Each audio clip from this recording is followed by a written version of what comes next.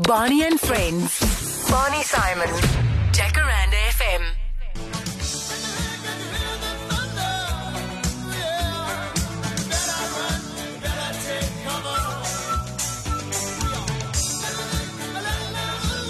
Joe Parker, the legendary comedian and nice guy.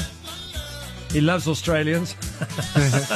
He's here with me tonight. Men at Work. We're just discussing off air about 80s music and, how good it was produced. It was more of a fashion thing anyway, but you listen to those songs now and they still sound good, eh? Absolutely. I think it's got a lot to do with the fact that the music well produced, and also, the words, the songs had words that you could listen to and relate to, even though some of them were, fantasy stories and all that, but great music from the 80s. Right. Now you are in matric. Was that, did you enjoy school? As you say, I mean, you studied hard, you did a bit of sport and whatever. Now, the question I ask all my guests as well, were you bullied at school or did you bully the other kids?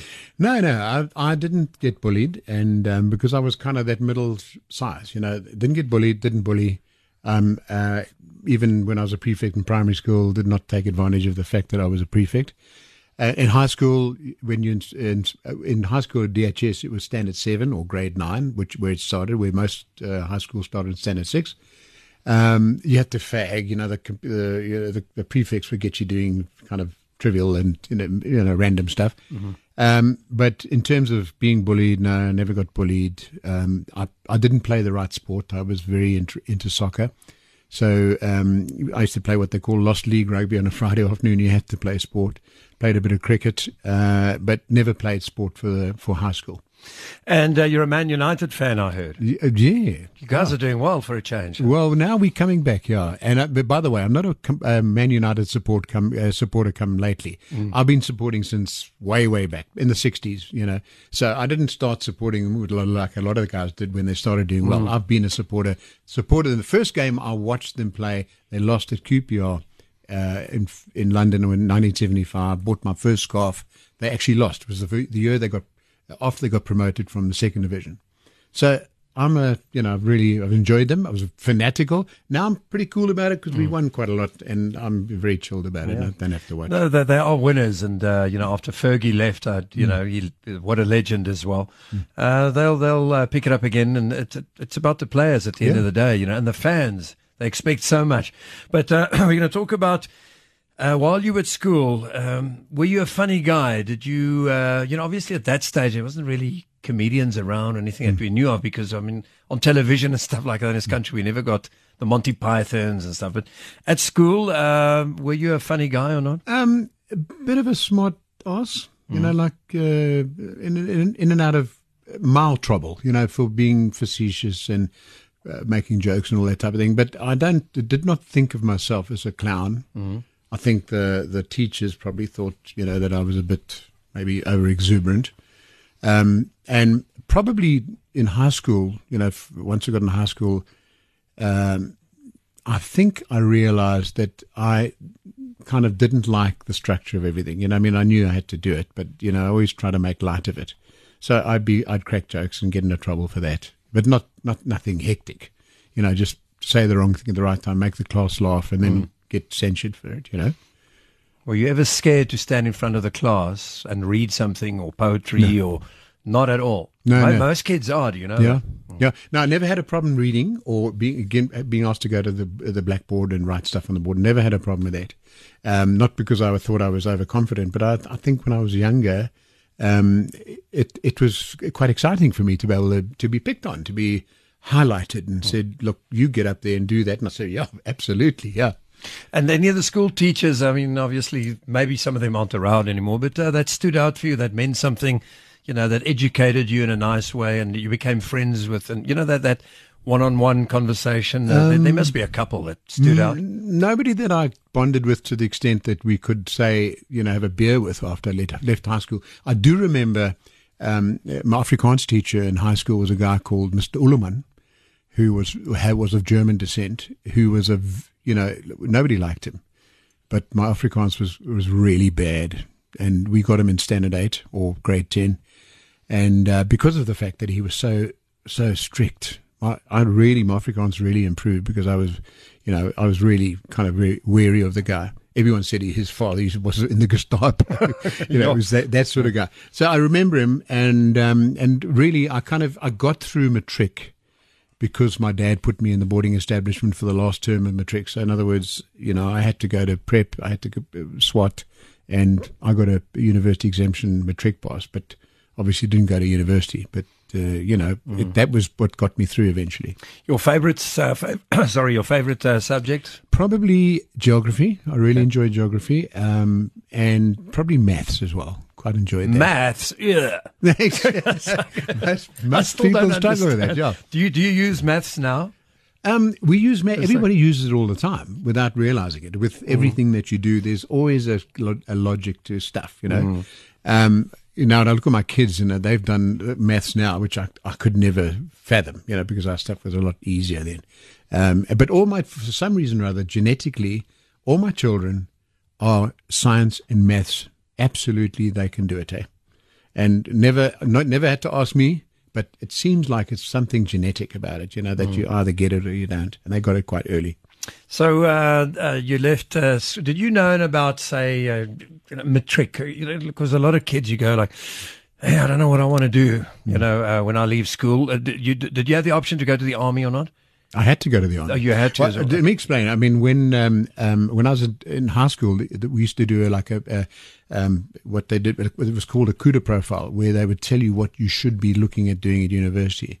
And because they felt that I was going to get a matric exemption, they said I should have been a metallurgist, or what was the other thing? A mining engineer. And I just couldn't see that. Just not see that at all. And what I eventually did when I left matric, I joined the Merchant Navy. Went to college for a year, and I was a chief for close on 3 years. So I would, in hindsight, I think I would have quite enjoyed going to varsity. Not sure exactly what I would have done. In hindsight, perhaps something like psychology, or something interesting where you got to do with people. But at that time, it was never an option, because of my circumstances then. There was no support system, really. That it was just such a good option to go and join the Merchant Navy. Anything funny that happened there while you spent your 3 years? There must be a good story. Well, one of the stories which I tell people is that, everybody's got this little fantasy about putting a pie in somebody's face. And I'll tell you what I did I was on a ship that we were in Luanda in Angola at the time, and we had a cocktail party on the ship for the South African ambassador, and there was another ship in port at the same time, and all the crew were there, and right in the middle of this buffet table was this huge cream cake. And after a few drinks, I just saw this cream cake in the chief engineer's face, the guy from the other ship, and I put it in his face. And it was just one of those, it was like a cartoon, because it landed in his face, and he blinked, and the 2 bits of cake fell out of his eyes, and he just this white face with 2 holes.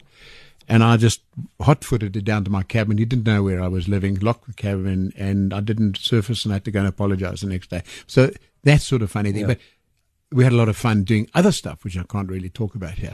Can you imagine having selfies in those days? That would have been funny, huh? Yeah, absolutely. But those 3 years you spent there, was it life-changing for you? Did you learn a lot about life? Did you...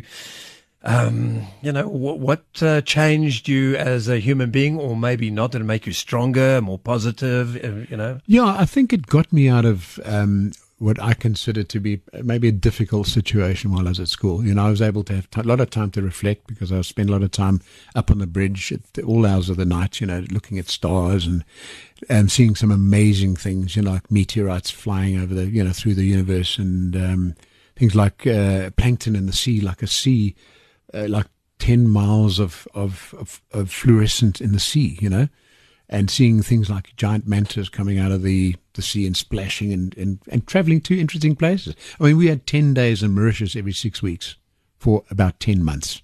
Wow. That was before Mauritius was what it was now. But it was magnificent, just really very, very, a lot of time for introspection, very, very peaceful, very enjoyable. And, you know, we had some really interesting things that happened, you know, like just a lot of fun things, you know. And you never hit an iceberg? No, not at all, no. No, dropped a bit of ice on the floor while trying to fill a drink, yeah. All right, we're going to keep on chatting to you a little later on. Joe Parker's here. 3794 at a cost of R1.50. Maybe you saw him live. Maybe you can tell us something he doesn't know about himself, something embarrassing or whatever that happened at a show or whatever. Maybe you grew up with Joe, but you never had the opportunity to say, how's it? Now you have. SMS through and, we'll see what we can do. Maybe some questions you want to ask. We're going to talk about the comedian a little later on because there are a lot of stand-up comedians in this country. And I want to know about, when you go on that stage and you tell jokes, how to tell jokes. Some comedians tell, they got good one-liners, but I love comedians that tell stories like Joe Parker. And I'm going to tell Joe where I saw him for the very first time. But let's play Third World, Try Ja Love. Why this song? We played it in the band that I had then at the time. And it was probably the first reggae song that I got involved with the band. You know, I'd been doing quite a lot of kind of, standards and pop songs before that, but I really enjoyed it. It was great rhythm. And I kind of one of my sort of entrees into reggae. Here we go. Let's have a listen to it. Oh, it skipped it. No, it is here. Don't worry. Here we go. I found it. Tennis Club, the gym, and the Save the Earth Society.